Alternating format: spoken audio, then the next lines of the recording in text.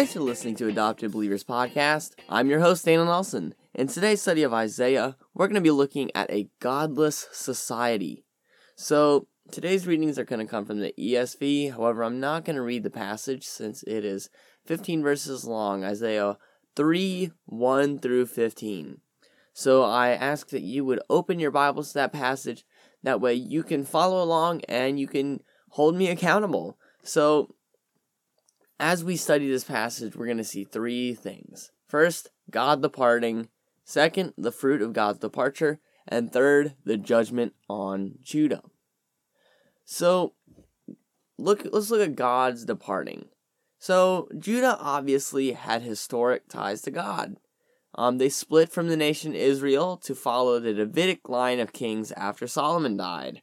If you went to Sunday school, you probably remember Rehoboam. He was Solomon's son, and under his poor leadership, the kingdom split into two, Judah and Israel.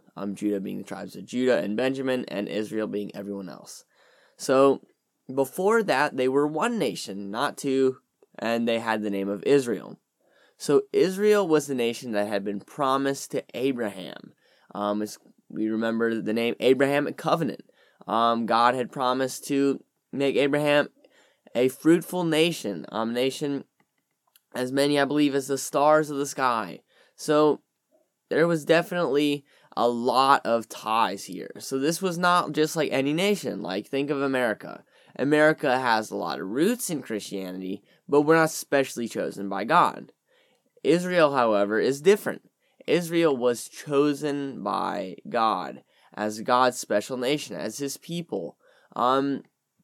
As we read into the New Testament, it was almost like his church. Now we see that the church has been grafted into that line. That's language that I think Paul uses in Romans. So, God had made a covenant of faithfulness with Israel through Moses, hence the name Mosaic Covenant. So, it was a covenant of faithfulness. That means that God was faithful to Israel, and they were faithful to him. That's the catcher there. Israel's faithfulness to God. As believers, we know that God is faithful to us. However, after reading the Old Testament, we can't say the same thing about Israel. Israel had a lot of fidelity problems. So, next we're going to see how Judah neglected their end of the covenant. Just as we were talking about, Judah not the greatest at keeping their promises. So Judah, one of their main problems was that they had decided that God was simply a duty. They did it almost as a checklist or a chore list. They went to the temple every Sabbath, but their hearts were never there. They were too busy seeking after their own desires, their own sinful pride. They didn't really care about God. Judah was guilty of oppression and injustice towards the needy, something that greatly offends God. As you read through the prophets more and more, you see just how much that theme comes up. Oppression and injustice, not towards nobility, rather towards the widows and the fatherless. That's something that God talks about a lot. God is greatly offended by oppression towards those in need. And why is that? It's because this offends God because all of us are needy in our sin. And yet as believers, God forgave us that debt. It is a monstrous thing to do to not show that love and generosity towards others in need in our community. When we don't show others that same generous love that God showed us, especially when he's given us financial ability, there is a huge problem. Our relationship with God is not as it should be, especially since as we live in America, a country that is blessed financially, we must use that to show God's generous love to those around us. I think of ministries like, I want to get this right, Operation Christmas Child. I think that's it. Those are ministries that help us as Americans who have more wealth to give to nations that aren't as blessed that way. And that is a great ministry that we can do, especially as a church, to show others that generous love. And so, next we see how God takes away his support. God used financial poverty to awaken Judah. Judah was drunk on pride. And God used deportation and oppression to call them out of it. Especially when we are in sin, it is hard for us to be called out of that. So God uses painful measures to get us out of that. He uses painful discipline on his people. I forget where it is. Paul might say this, but don't hold me accountable to that. But somewhere in the Bible, it talks about how a good father disciplines his children. And so, think about this. God would not be a good father if he did not discipline his people. And that is what he does. So next, we see the fruit of God's departure. So what exactly happens when God leaves? First, in verses 2 through 5, we see injustice, poverty, and disrespect. God says that he will make boys their princes, and infants shall rule over them. And the people will oppress one another. So, it was oppression, injustice. All of this because they were not following after God. It says the youth will be insolent to the elder, and the despised to the honorable. That meant that those who had a lot of life experience, those elders, they were being disrespected by the youth. That reminds me of Rehoboam. We've talked about him, Solomon's son. How he did not listen to his elders, rather he listened to the youth. And what did that get him? 2 nations instead of 1.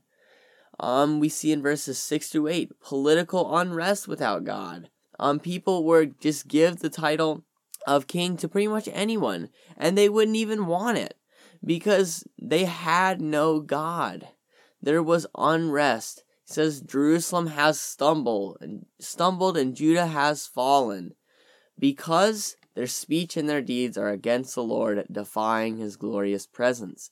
That's why. They were disrespecting God. If you can't respect God, you can't respect your leaders. You can't respect those in authority over you. You can't respect the needy if you can't respect God. So next we see brazenness versus holiness in verses 9 through 11. We do see some hope.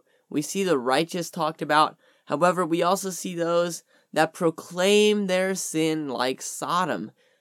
And after reading that, I just am reminded so much of the society that we live in. We live in a society that glorifies sexual immorality.